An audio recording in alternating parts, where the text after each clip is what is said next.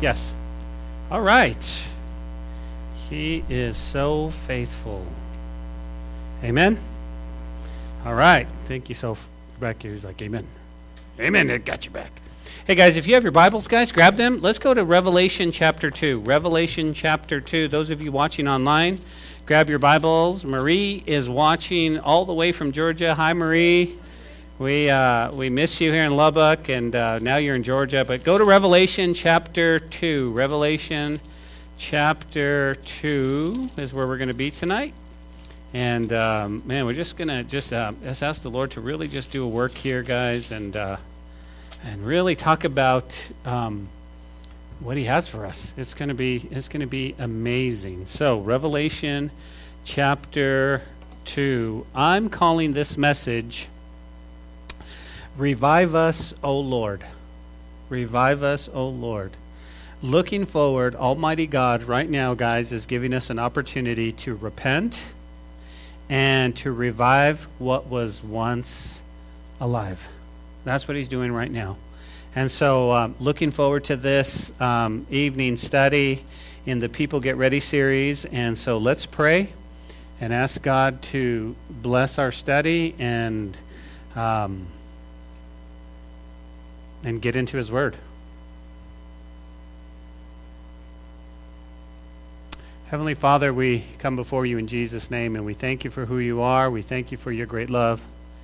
We know, Lord, that You are in control of all things, and so, God, I just pray. I thank You for all those that are watching online, Lord. I pray that, Lord, that they would have hearts ready to receive what You have for us. And so, Lord, I know that as I looked at this church, I found myself in there. And so, God, I know that, Lord, that You're just moving in our midst, and so I thank You. So, Lord, bless this time in Your Word.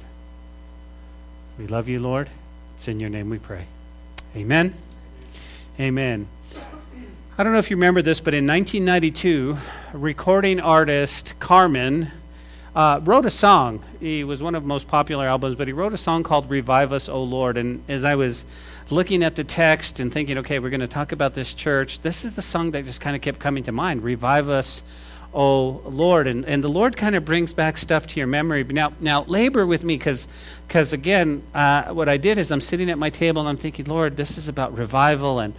And so I went over to YouTube and I pulled it up and I listened to some of the lyrics of what Carmen wrote back in 1992. Now, again, think about this. We're already like 20 years, I mean, just listen. Here's the lyrics. Labor with me first. Listen to the lyrics. He starts off and he says this: "We have turned from Your ways. Lord, Your fruit we've ceased to bear. We lack the power we once knew in our prayers, that gentle voice from heaven. We cease to hear and know. The fact that He is risen no longer stirs our soul." And then he goes on to say, "Revive us, O Lord, revive us, O Lord, and cleanse us from our impurities and make us holy. Hear our cry. Revive us, O Lord." And again, when I was listening to that song, I was just like, tears were coming down, because that used to be the anthem that we used to sing. Lord, I mean, think about this, guys. He's saying, I mean, has the fact that the risen Lord, does it still stir your soul? Or have we just gotten so used to being Christian that we just keep moving and doing what we do and showing up? And, well, as we come to the church in Ephesus, guys, we discover that they had, in fact, listen, they had left their first love. You see, the Lord Jesus, I mean, they had left us, but in order, before I can do that, I need to go back and I need to do some work. Why? Because this is the key to understanding the book of Revelation. Now, if you're taking note, jot this down. In section 1, chapter 1 presents the Lord's person, right? We saw Jesus. This is what He does, okay? It's the revelation of Jesus, and that's exactly what happens. It's the unveiling of Jesus. But in section 2, chapters 3 and 4, this is what we're in today, He's going to address the things which are. Okay? You go, what? These are the churches. or otherwise known as the church age. Now listen, this focus is going to be on the Lord's people. Why? Because it's a building that doesn't make up the church. It's the people who make up a church.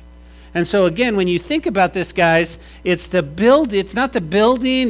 Listen, we're grateful for online presence. We're grateful for technology, but it's the people who build up God's church. And that's going to be, in the next chapters, that's exactly what we're going to talk about.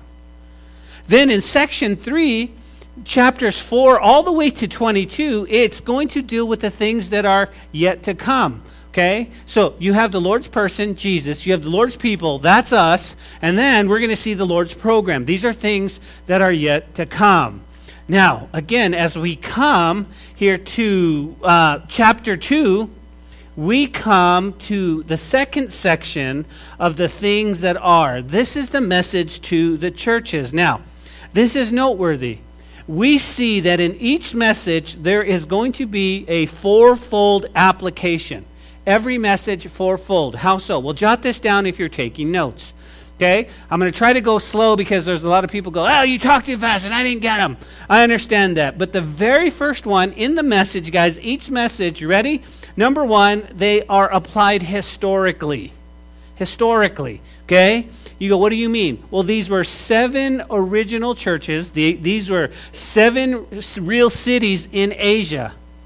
And basically, he gives us, check this out, he gives us each church given in the order of the ancient postal route. So this church, then he'd go down and so forth. So we apply it historically. You go, okay. Number 2, they apply practically. Practically. What do you mean? Well, they teach us about church life.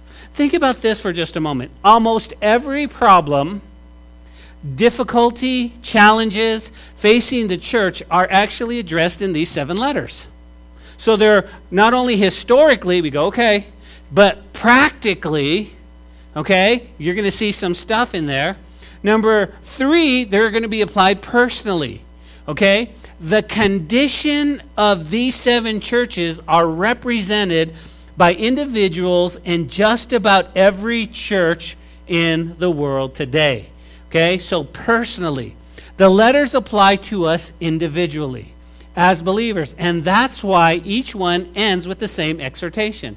Revelation chapter 2, verse 7a says, he who has an ear, let him hear what the Spirit says to the church. Now, here's my heart. My heart is that every one of us, guys, going through this would be able to apply them personally.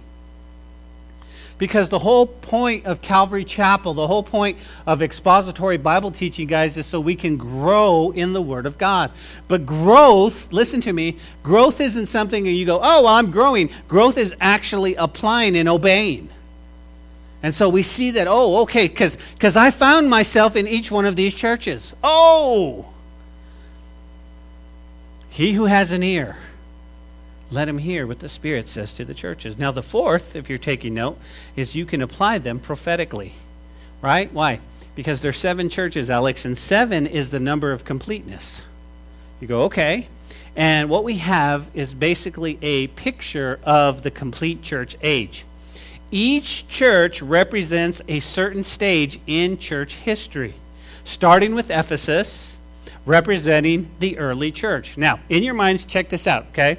Jesus is now ascends to heaven. He begins the church. It starts with Ephesus in the church age. So every period of time is going to be addressed, even though he's addressing each church personally. You go, okay. So the 7 letters basically can be seen with each 4 applications. But also note that each letter has a similar outline. Like what? Well, first, guys, jot this down. This is good stuff. There's a divine revelation of Jesus. Okay? So we took our time and we just dissected who Jesus was in the first chapter. All of this stuff, but now it comes back, right? Each of the 7 messages begins with a personal description or designation of Jesus taken from the vision of Christ back in chapter 1. Okay?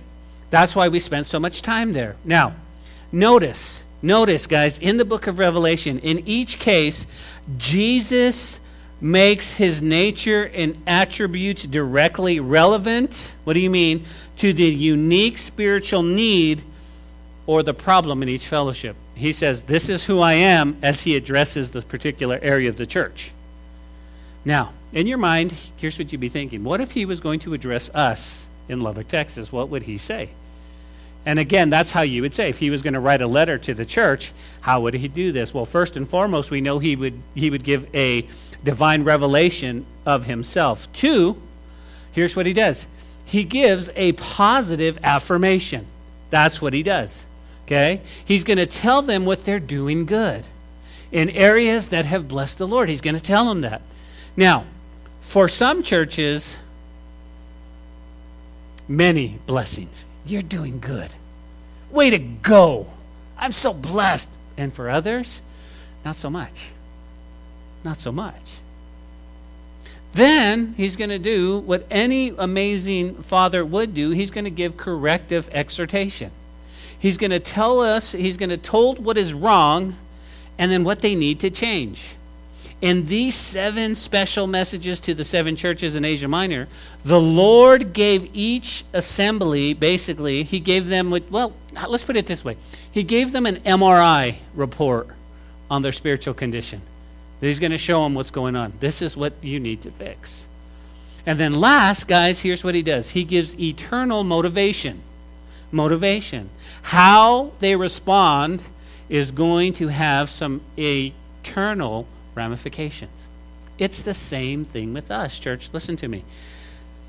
When we come and we hear a Bible study, and we get into the Word of God, and the Holy Spirit begins to speak to us, and may move us to tears. I mean, you may have that conviction. If we don't do anything with it, I mean, remember, we're playing with eternal ramifications. We haven't corrected that behavior. Oh, well, that's for somebody else. Oh, and a lot of times there'll be a specific conviction, and the wife will nudge the husband, like, listen to this, instead of all of us going, what am I receiving for it? How can I change? Which is so important. So, once again, guys, how are we going to do this? We see a divine revelation of Jesus. It's going to be amazing. He's going to give positive affirmation, corrective exhortation, and then he's going to be eternal motivation. Okay? And that's really how we should live our lives. We should live our lives this way. So, let's read together, guys, Revelation chapter 2, 1 through 7. Okay? And then we'll come back and we'll break it down. You guys ready? Revelation 2, 1 through 7 says this. To the angel of the church of Ephesus write, these things says he who holds the 7 stars in his right hand, who walks in the midst of 7 golden lampstands. Verse 2, I know your works, your labor, your patience, that you cannot bear those who are evil. And you have tested those who say they are apostles and are not, and they have found them liars. And you have persevered and have patience and labored for my name's sake, and have not become weary. Verse 4, nevertheless, I have this against you, that you've left your first love. Remember, therefore, from where you have fallen. Repent and do the first works, or else I will come to you quickly and remove your lampstand from its place, unless you repent. But this you have, that you hate the deeds of the Nicolaitans, which I also hate. He who has an ear, let him hear what the Spirit says to the churches. To him who overcomes, what's that, Lord? I will give to eat from the tree of life, which is in the midst of the paradise of God. Now, your attention, please. This is what the Lord told to the church of Ephesus. Now, let's talk about Ephesus, okay? At the time of the book of Acts, Ephesus was, in your mind, okay, guys, remember, Ephesus was the world center for politics, for business, and religion. I mean, think about this, okay? The population was about 500,000 people. They had an amphitheater seated about 25. I mean, Ephesus was the place to be. It had everything, if you will. It had the mall of malls. It had shopping. Whatever you had, I mean, they had the best restaurants. This is, hey, man, where do you want to go on vacation? Go to Ephesus. Are you kidding me? We're going to Ephesus. We can stay at the best hotels. I mean, they've got everything. We got business. We can take, and again, think about this, guys. It was so influential in the world that it was actually called the Star of Asia, or you'll sometimes refer to as the Light of Asia. Wealthy and prosperous, guys, and magnificent in its day. This was Ephesus. I mean, wow, who wouldn't want to go to Ephesus? Now, especially dominant in the city of Ephesus, if you recall, was otherwise known as the worship of the goddess Diana. Okay? And you guys remember we talked about this was the temple prostitutes.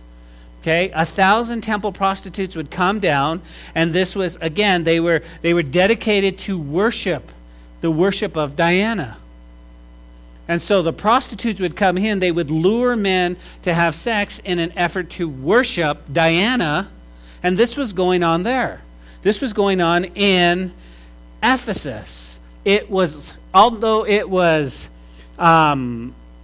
luxurious, and although it was the place to be, and although it was like, this is where you want to hang out, think of it, guys, it was wicked and immoral, and it was a violent city.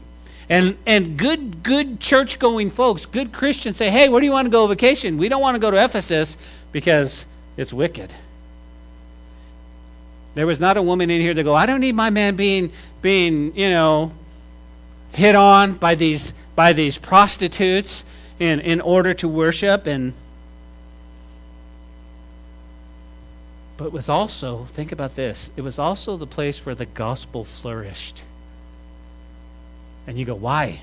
Well, think about this, guys. Where sin abounds, grace abounds all the more. And it's especially true concerning Ephesus. Okay? So what does Paul do? He goes and he starts the church. He ministers there 3 years. You have Apollos over there. You have Timothy and even John himself. Now, before John was exiled to the island of Patmos, he was the pastor there in Ephesus. But he's getting old, so he passes it on to another pastor, and he goes, and that's where he was. So this is going to be close to John's heart as the Lord begins to reveal this. And so this was a church with just, I mean, think about this, guys. The Apostle John was there. He's the pastor. And I just think it was rich. I mean, think about it. It was just a powerful impact. Man.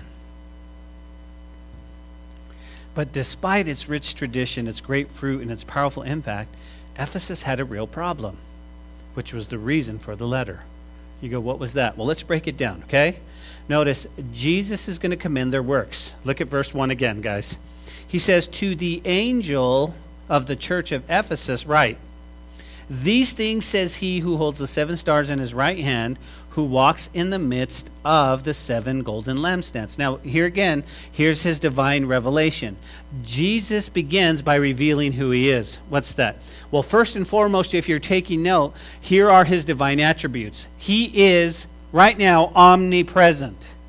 Okay? Why? Notice it says, he is things, he's basically, he holds the 7 stars. He walks in the midst of the 7 golden lampstands. You guys say omnipresent. This is what's going on. He's forever present in the churches. He's omnipresent. This is part of his divine attributes. As a matter of fact, we don't realize, but Jesus is here today. Jesus still walks in the midst of his church. And I don't know if I would preach any different, or I would be a little bit more nervous if the Lord Jesus in physical form was sitting at the front row and just taking notes. You know what I mean? I'd be like, right? Because I'll never forget the first time that I had to actually preach in front of my pastor. He actually invited me up and he says, hey, why don't you come to Amarillo? I'm going to be there, but I want you to. And I could see him way in the back of the room. And I was like, oh, well, I mean, you almost feel like you're being judged, but he's in the midst. But think about this, guys. If he's omnipresent, he's also omniscient. What does that mean? He's all-knowing. He sees their works, but he also sees their sin. He also sees their sin.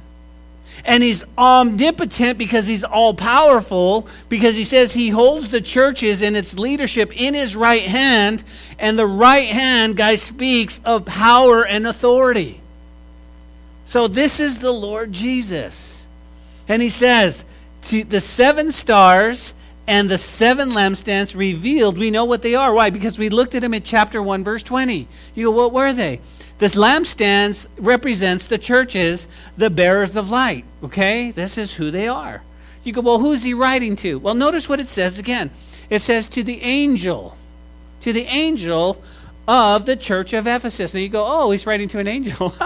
That's not us. No. Let me give you 2 schools of thought, okay? The word angel means an angelic being, a ministering spirit, okay? The idea that every church kind of has a guardian angel, and I think that's kind of neat. Wouldn't that be cool? The guardian angel of Calvary Lubbock. That would be so cool. But it could also be translated messenger or pastor. Pastor. Now, listen, I have been called a lot of things. Angel is not one of them, okay? I'm just telling you, angel is not one of them. But most commentators agree that it is the latter. He's actually going to the messenger, to the pastor.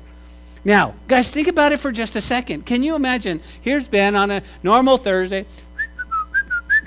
And I go get the keys and I open the mailbox and I get a letter.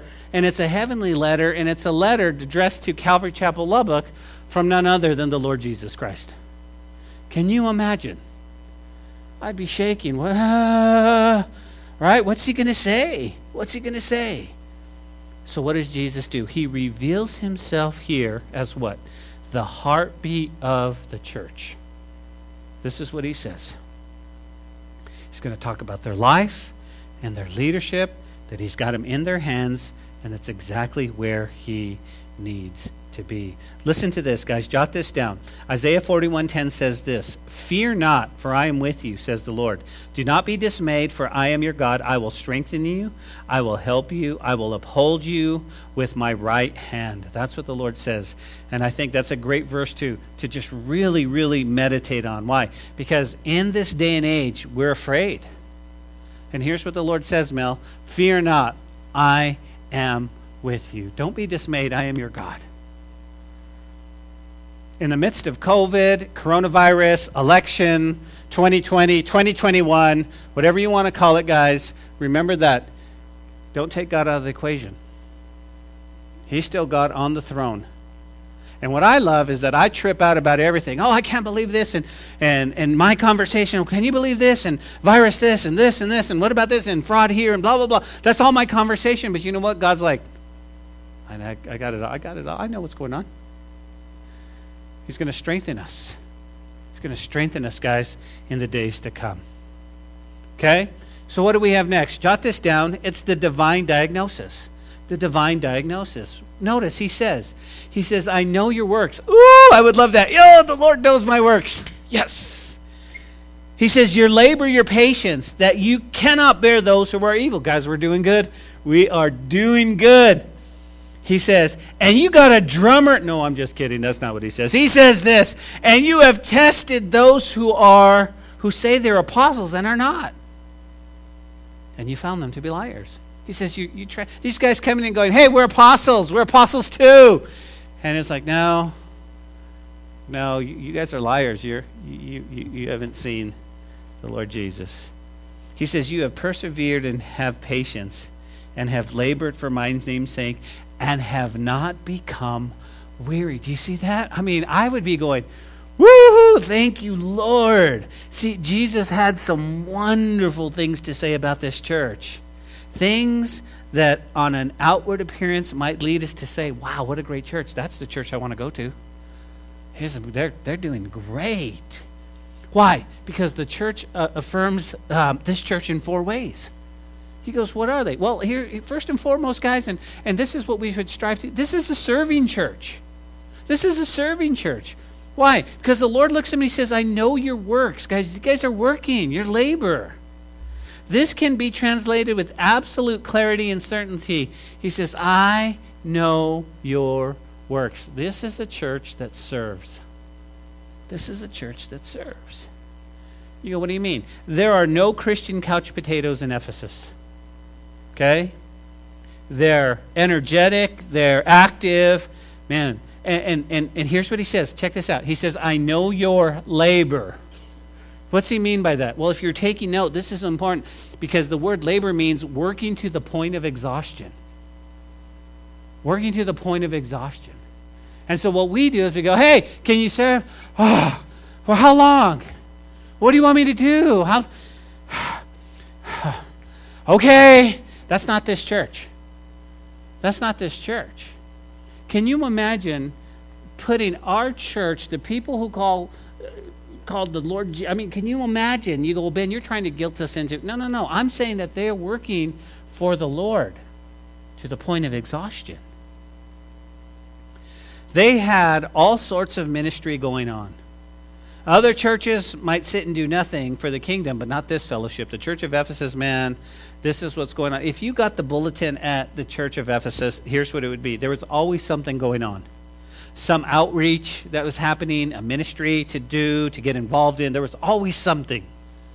This is this church, right? Why? Because the Church of Ephesus right now took their faith seriously, and they put it to work. Seriously. They witnessed, they told people about Jesus, they invited, they labored, they ministered to human need, they went out and helped the homeless, they were doing all kinds of stuff, man. They helped the downcast, they ministered to the homeless, the outcasts of society, they had a jail ministry. They had everything you can imagine. Am I making the point? Whatever the case, they were busy people, continually working, and the Lord commends them for that. Good job, guys. Good job. The second thing we see about this church, I love it. It's a steadfast church. In the midst of suffering. Remember the Emperor Nero and then Domitian, right? He says, man, you guys have been patient. Even under persecution. Even under persecution, he says, you guys have patience. And that word patient means to bear up under a heavy load. What do you mean? These believers at Ephesus, guys, think about this. They weren't quitters. They hung in there even in the midst of persecution and suffering. And how many times are we like, oh, it's too hard. I know I am.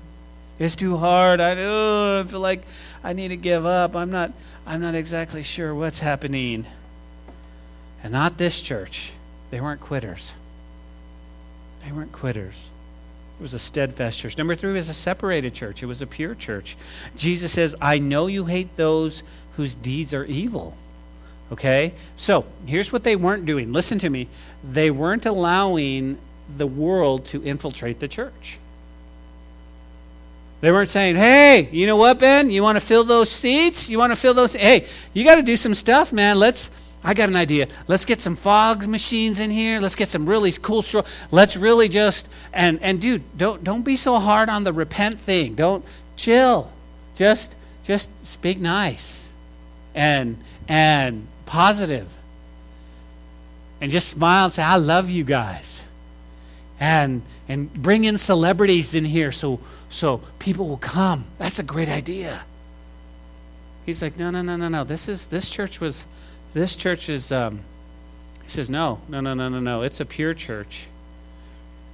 We read in Acts chapter 19 that they actually took a stand against witchcraft. You go, what do you mean? Okay, so back in Acts chapter 19, wrap your mind around these. There were those involved in occultic practices, okay, before coming to Christ. When they came to Christ, they actually went out and publicly burned all the books that they used to practice magic, that they used. They just burned them, right?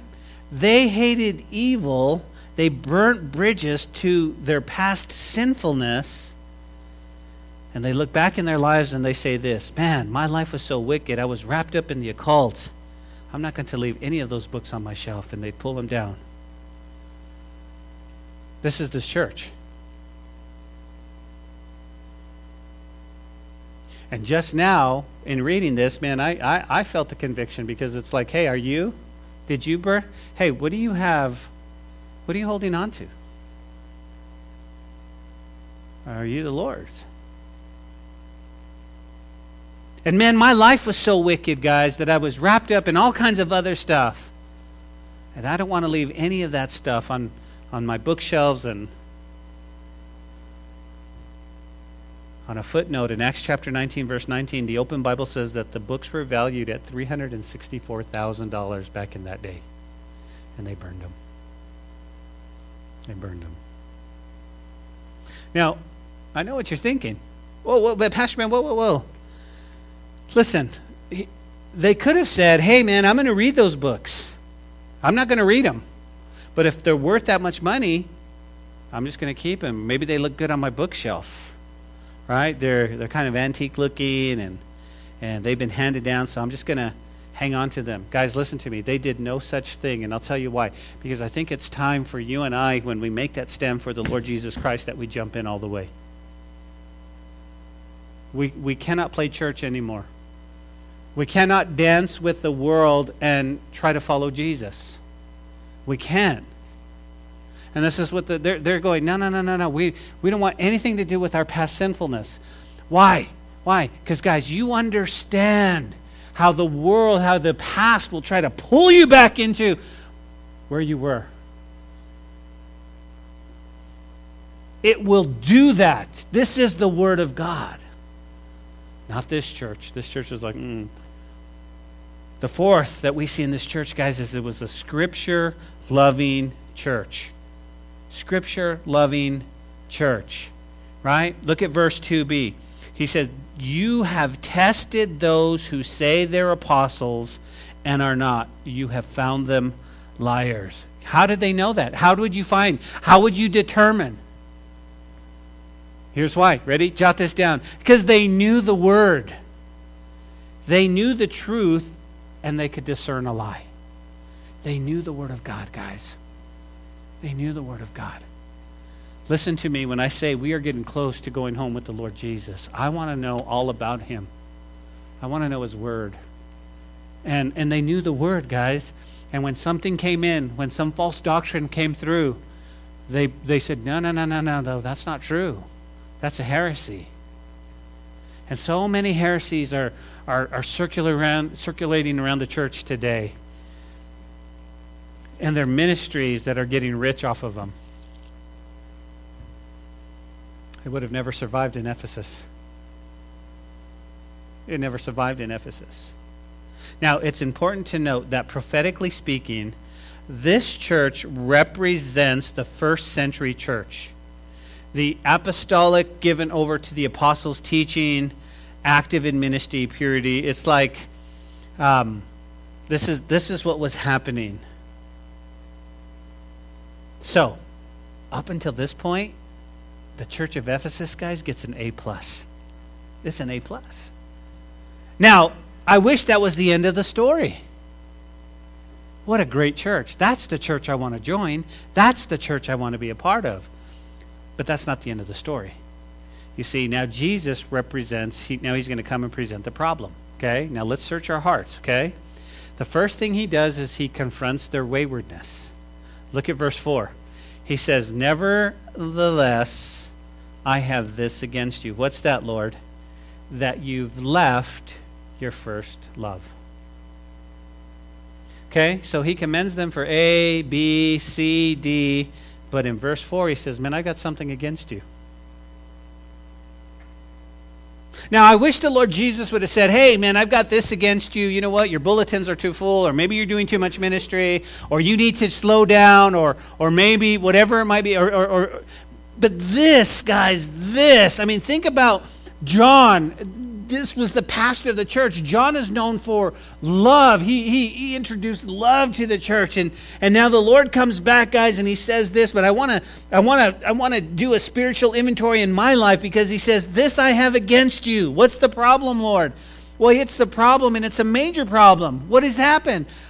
You've left your first love. You know the word "left" there? It's very interesting. It means to be released, to let go, left behind. Now here's what I want you to note, guys. I want you to note that they left, not lost. What do you mean? They didn't lose it. Okay? It wasn't misplaced. Oh, Amanda, I left. I misplaced my love for Jesus. That wasn't it. They literally, it was forsaken. It was replaced by other things. That's what's going on in the church. How so? Well, it's easy because activity often replaces affection. Activity. I'm going to stay busy. I've got to do something. I got to do that. Programs often replace passion. And duty replaces devotion. Church, listen to me. Those of you watching online, what does it mean to leave your first love? What does it mean? It means it's when the Lord and the things of the Lord are no longer your first passion.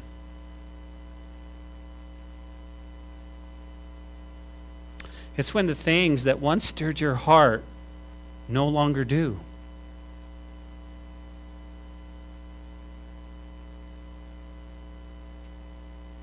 I think it's time to do a serious heart check.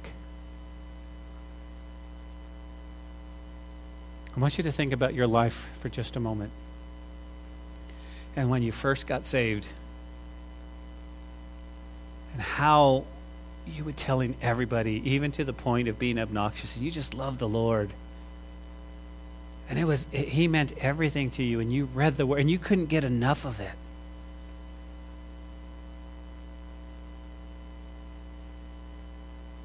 And I started thinking about this.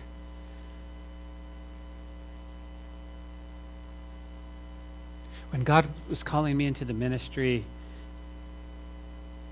I couldn't get enough of the podcasts. I couldn't get enough of the word. I'd be listening to teaching after teaching, and I was just like, I could go, wow. And then sometimes, you just kind of get real complacent. Oh, yeah.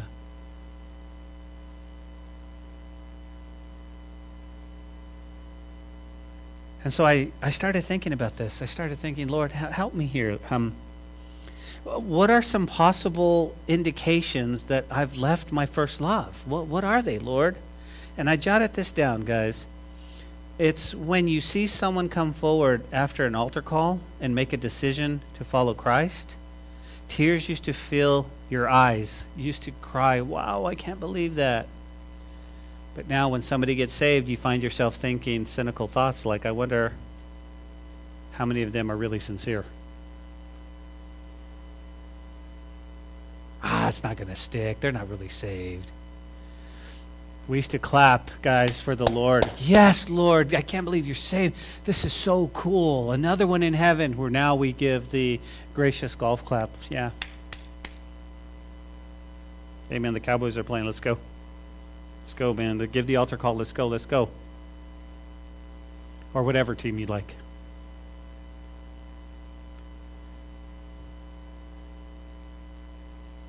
We find ourselves thinking, how many of those are really going to stick with it? Stats say only 25%. Only 25 of the 10, or whatever it might be, 1 out of 4 are really going to stick with the Lord. It's when you find yourself, listen to this, being more interested in knowledge than in knowing.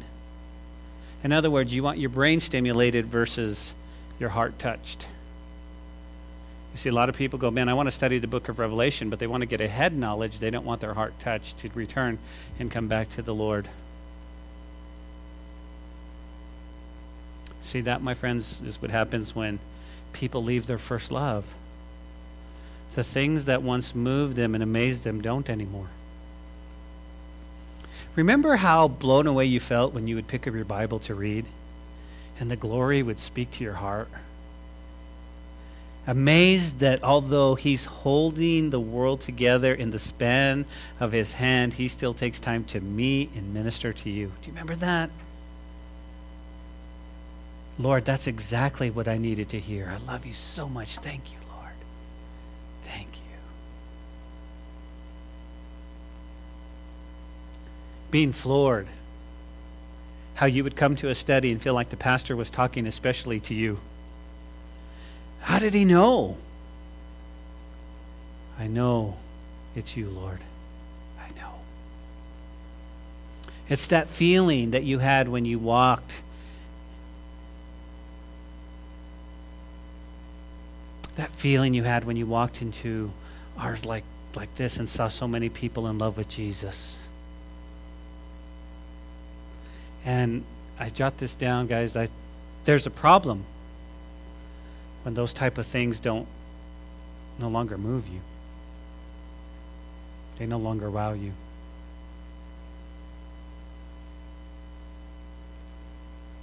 You go, Ben, I have a question. How does this happen? How does this happen? Well, one possibility for Ephesus, a new generation, the church that had begun in 53 AD when Paul had come there, was now 43 years old. And so many of the older converts, the original converts, had died, or they're very old. And those who are leading the way now, the next generation, well, they didn't carry on the same love and affection and intensity of those who went before them. Right? So that's one possibility, that this church is now 43 years old, and it's like, man, it only took 43 years before you left your first love? Where was that passion? And I think that's a passion that we got to pass down to the next generation. And it's hard. I think about it like this, right? Let me illustrate it this way. Think about Abraham. We did our Genesis study. Think about Abraham. Abraham was known as a friend of God, right? Remember what Abraham did? He's coming in, he built altars to the Lord. He was known as a worshiper. Do you guys remember what he did? He dug wells to care for his sheep. That's what Abraham did. Well, Abraham had a son named Isaac. Do you remember what Isaac did? Isaac dug wells, but he built no altars. Then Isaac had a son named Jacob, and guess what? Jacob did none of the above. He didn't build any altars. He didn't build any wells. But do you realize that Jacob didn't become an altar builder until God broke him? It's a possibility. This is a new generation. It also happens when we get caught up in doing and we forget devotion when we get busy. Activity replaces affection. Where's your affection for the Lord Jesus?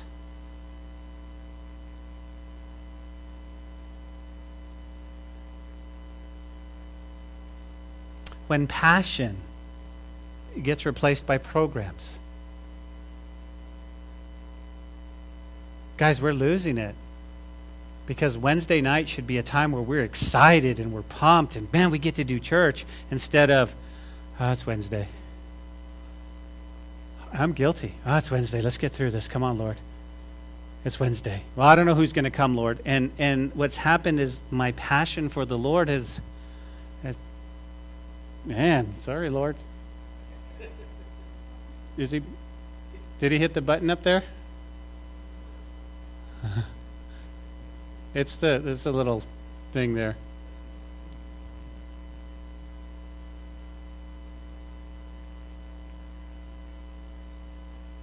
There you go. Thank you, Lord. He's trying to get our attention. It's when relationship gets replaced by religion. I have a question. Am I judging my walk not on how close to Christ I'm getting, but by how much I'm doing? And here's the question. How's your walk? How's your walk? You go, well, I'm serving, I'm doing. Well, again, think about it. You go, well, how else does it happen? How else do people, they leave their first love? Here it is, guys. You ready? Jot this down. It happens when Christians become hearers of the word instead of doers. They know the truth, but they don't apply the truth.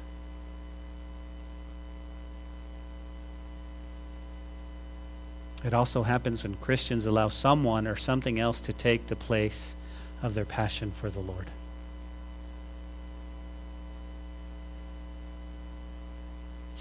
Let me just say this too.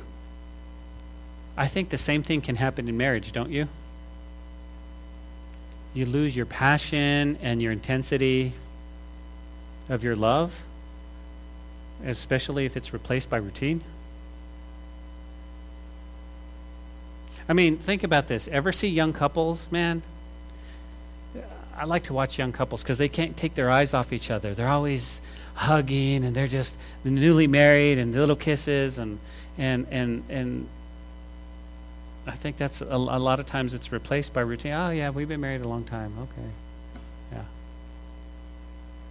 You go, well, why would you bring up marriage in the place of Ephesus? Because I think, guys, a lot of times when our relationship in the vertical sense is lost, then sometimes our relationship horizontally can be lost too.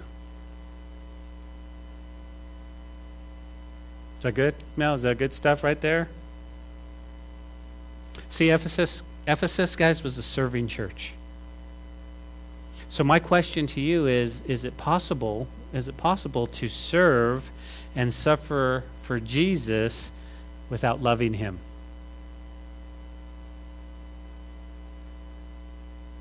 It's a good question, isn't it? Is it possible to serve and suffer for the Lord without loving him? Is it possible to show up and do the sound and allow worship and teach the Word of God and do security and teach the children? And again, think about this. We're wrapping our minds around, because I jotted some things down. I thought, you know what? I think it is. I think there are some motivations for doing that. You said, well, like what? Well, for serving and suffering without a relationship. Well, give me an example. What? Well, first of all, a lot of people do it to alleviate guilt. I'm going to serve to alleviate guilt. You don't understand. I've got this. I'm going to do this. I'm going to do this, and so forth. I know a lot of people serve to be noticed. Do you realize that there are a lot of pastors behind pulpits because they want to be recognized, they want to be somebody, and they love the congregation to pat them on the back each and every service? Oh, that was such a great message. Oh, thank you. And they need that. They need to feel noticed, and I think we can serve and suffer without a relationship to be fulfilled.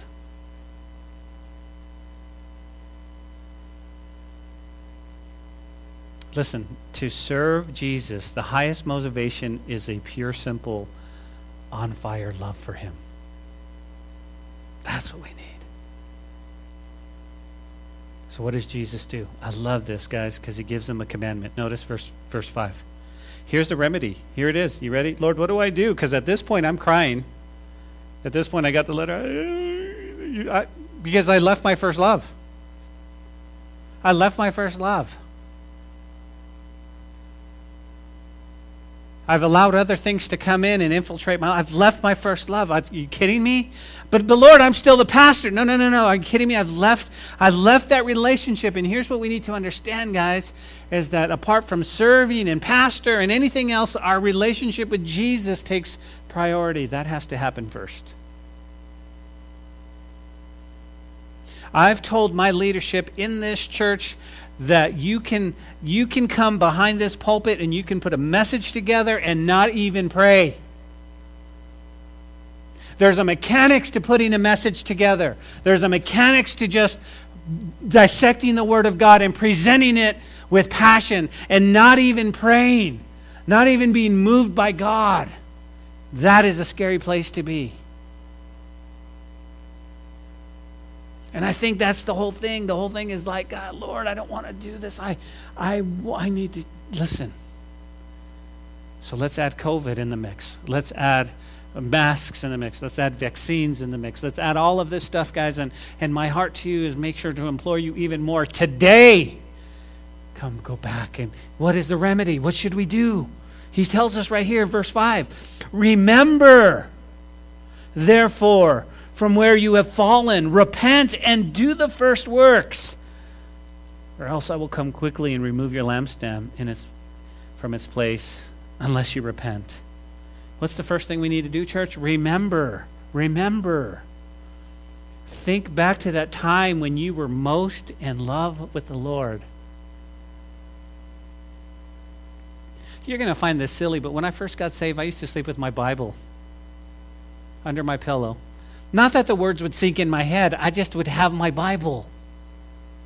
And that's the last thing I would see before I went to sleep, and that's the first thing I still have that Bible. But Soph, I've got a lot of Bibles now.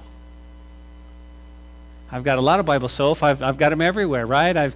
You got coffee table Bibles. You got in the restroom. You got Bibles. You got Bibles everywhere. But what about that one that you just, when you first got saved, guys? Remember, go back to that place where he moved and he stirred and tears would just fall down when you're going, Lord, I miss you. So what happened, Mel? Oh, I lost the Lord. No, you left for other things. And he's telling us, repent. Remember how you longed for the Word and made every day, you just made time with the Lord every day. Do you remember when you were eager to share what Jesus had done and what he was doing in your life with others? Listen, I am a big proponent of putting Scripture on Facebook and encouraging people that way. But let's make sure we're not Facebook Christians.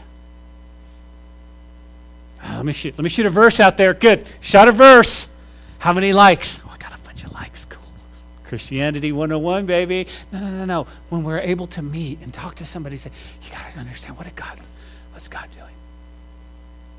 Well, I know that because we're all saved. No, we're not all saved. But here's what God's doing. Here's what God's doing, man. Remember when you felt in worship and that you made sure you made it to church early enough not to miss any of the worship. Do you remember? Do you remember when it meant something? Ooh, remember the eagerness and the anticipation which you approach the things of the Lord. Lord, what are you going to do today? Remember when you prayed about everything, even a parking space.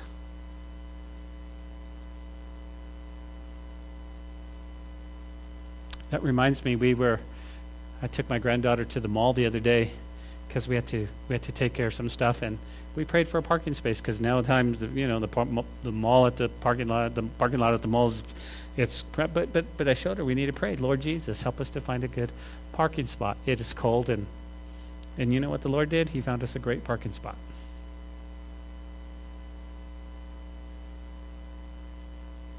Remember how you could hardly bear to miss a service because you were learning so much about the truth of life?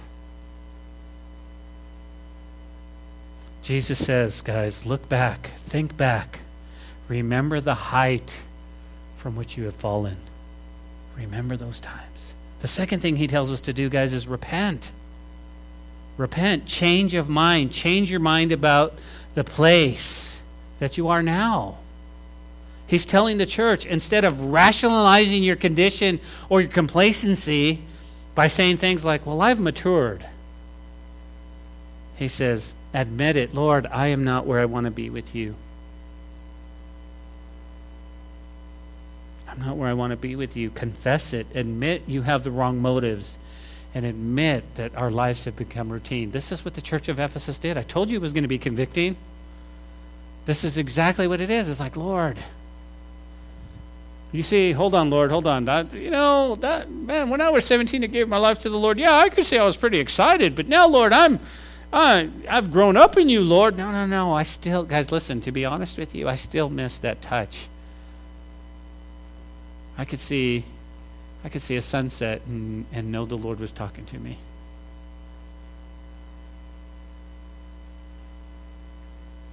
Everything reminded me of the Lord. Repent.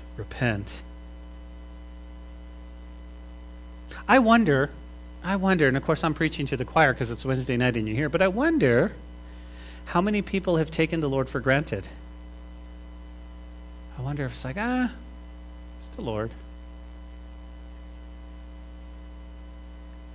And then he tells us the third. Are you ready? What does he say? He says, remember, go back, remember, repent. And then he says, repeat. He says, do the first works. What are those things? Read the Bible, guys, with eager eyes. Listen to me. You ready? Start believing again that God's going to speak to you. That it's for you. Put everything else aside and make only thing that matters knowing him and worshiping him. I keep saying this, guys. Finish well. Finish well. I say this a lot. Listen, don't play church. What do you mean? Don't make church a routine. Yeah, we go to church. You need to come expecting to meet with God. We get here early. We take in the worship. By the way, worshiping, if you don't know this, is talking to God already. But we've gotten so silly. I don't like the worship. I don't like that song. I can't see the words. I don't like the way they're playing. I don't like. And instead of just going, listen, I'm guilty of all of this. There's times I've gone to church and I go, I don't like the worship. I didn't really like. You're not there to worship the team. You're there to worship the Lord, and I've missed it. I've missed it. You know what's hard for me as a pastor is to go to other churches and be able just to worship. And just hear the word. I'm always like, why did they do that? Oh, I like the way the screen's up. Maybe we could do that at our church. I wonder how that. Oh, I really like the way they do announcements. Look at all these people. And my mind goes 100 miles an hour. And then the worship's going. It's like, wow, that's really good. They have a great band. Look at that. Oh, wow, maybe we should jump up on stage like this. And I don't know. Maybe I'll do. And then all of a sudden it's like, so what'd you get out of it? Oh, well, Lord wasn't there at all for me, man. And that's really hard for me. But I need to go back. I need to go back to worship the Lord. I need to start praying about everything again, believing that God is interested. You see, here's the point. My quiet time hasn't stopped.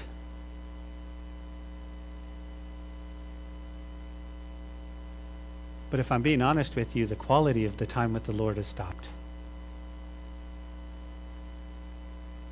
The quality. So waiting for him to speak. It's become routine. Okay, gotta go. Listen, okay, Lord, let's go. Okay, next, we move on to the next thing, and do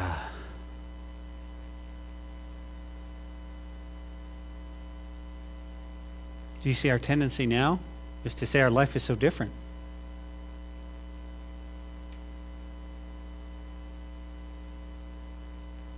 And so what does the Lord do? He says, guys, listen, here's a remedy. You ready? If you find yourself struggling, what does he say? He goes, remember those days? Do you remember those days you used to get a cup of coffee and you had your Bible and you knew I was going to be there? And you read it and it was like...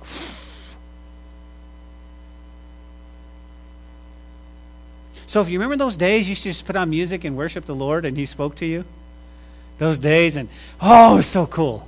And that's exactly what he's saying. He's going to remember those things. Go back to those things. Be careful not to get caught up in the routine of everyday life.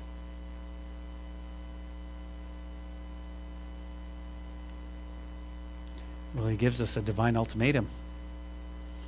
He says, or else, guys, guess what's going to happen? And I love the Lord. He does it lovingly. He says, or I'm going to come quickly and remove your lampstand from its place unless you repent. Guys, if you don't turn, here's what's going to happen. And it doesn't mean that individual members of the church are going to lose their salvation. That's not what he's talking about. He's not going, well, there you go, Mel. If you don't repent, you're going to, you know, I don't know what to do. That's not what he's saying. That's not what he's saying. What he's saying, guys, he says the church will lose its ability to shed the light of the truth. It's no longer going to be a lighthouse. That's what he's saying. So here's the question. Ready? Here's the question. How did the believers in Ephesus respond to this diagnosis and to this remedy? You go, well, Ben, a trip to Asia Minor would tell you right now. Because Ephesus doesn't exist as a city today. The light of that fellowship no longer burns as a witness for Jesus. But he goes on. Look at verse 6. He says, but this you have. What's that, Lord? That you hate the deeds of the Nicolaitans, which I also hate. The Nicolaitans. Everybody, I want you to grasp that. Why? Because, let me break this down. Who are these guys? Why would the Lord say the Nicolaitans? Very interesting. Because the word Nikos means conquest or laity. Okay? Simply put, guys, if you do a word study, The Nicolaitans actually means the rulers of the people. The rulers of the people. Okay? It was the cultural Christians of the day. Those who had professed Christianity, yet lived like there was no God. These were the Nicolaitans. They were the rulers of the people. The Nicolaitans, listen to this, were those who said, we will tell you what to do, how to do it, when to do it, who to marry, who to date, and we will, in fact, be the mediators between you and God. That's what the Nicolaitans used to say. Well, of course, we know 1 Timothy 2:5 says, for there is one God and one mediator between God and men, the man Christ Jesus. It was only Jesus. But here's what I thought. In our day and age, who are the Nicolaitans? Who are the ones telling us, the rulers of the people? We will tell you what to do, how to do it, when to do it, and if you don't do it, you'll suffer the consequences.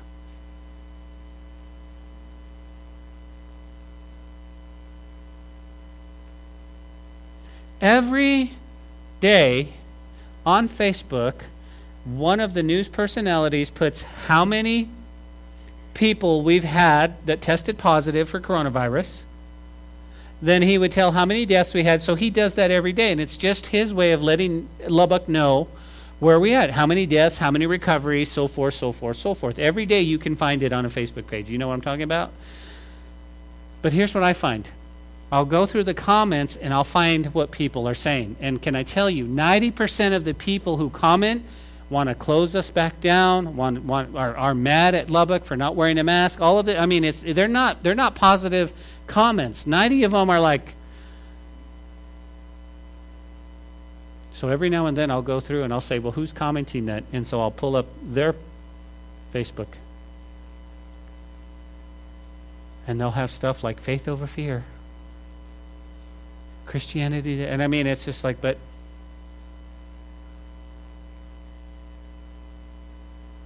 the Nicolaitans, guys, are the rulers over the people when we should be ruled by God. We should be ruled by God. He says, but this you have, that you hate the deeds of the Nicolaitans. God hates them too.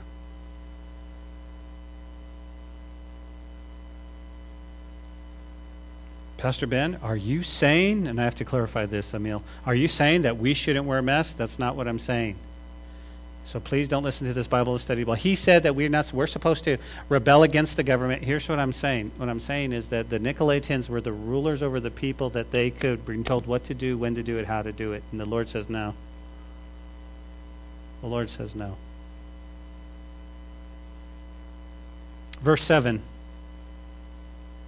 He who has an ear, let him hear what the Spirit says to the churches.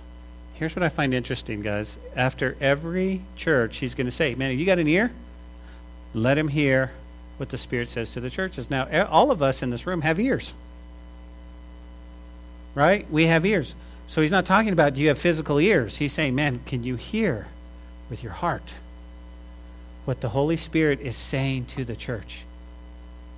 Do you have an ear today for what God said to you? Listen, because here's the deal. You're going to stand before Almighty God one day, and he's going to say, hey, remember the teaching in Ephesus? Do you remember when you were in church?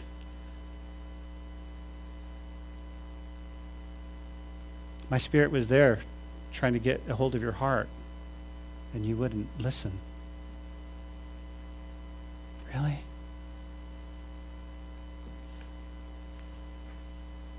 That's the church of Ephesus, guys. So let's close. I want to close our study with this. Okay? Ask yourself this evening, in a sincere way, is there a distance between you and Christ? Ask yourself this. Have I left my first love?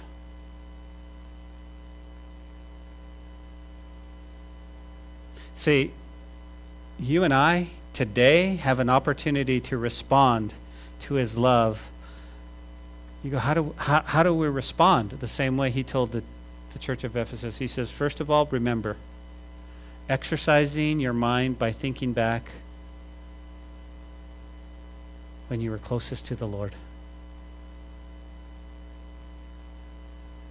The second thing is repenting. This begins with confession. When you confess your sin, agree with God concerning his diagnosis. Lord, I've left you, man. And it's completed when you turn from your sin to Jesus. Remove anything that stands between you and Jesus. Rearrange priorities that work against growing closer to him. And then what should I do? Repeating. Incorporate back in your life those things that fostered and deepened your first love for him. Amen. Father, we thank you tonight for your word and the truth in your word. God, we thank you. And we do pray, Lord, like Carmen sang back in 1992, to revive us, God. Lord Jesus, we have turned from your ways. Lord, your fruit we've ceased to bear. Lord, we lack the power we once knew in our prayers, that gentle voice from heaven. Revive us, O Lord. Cleanse us, O Lord, for our impurities and make us holy. Hear our cry and revive us. It's in the beautiful name of Jesus we pray. Amen.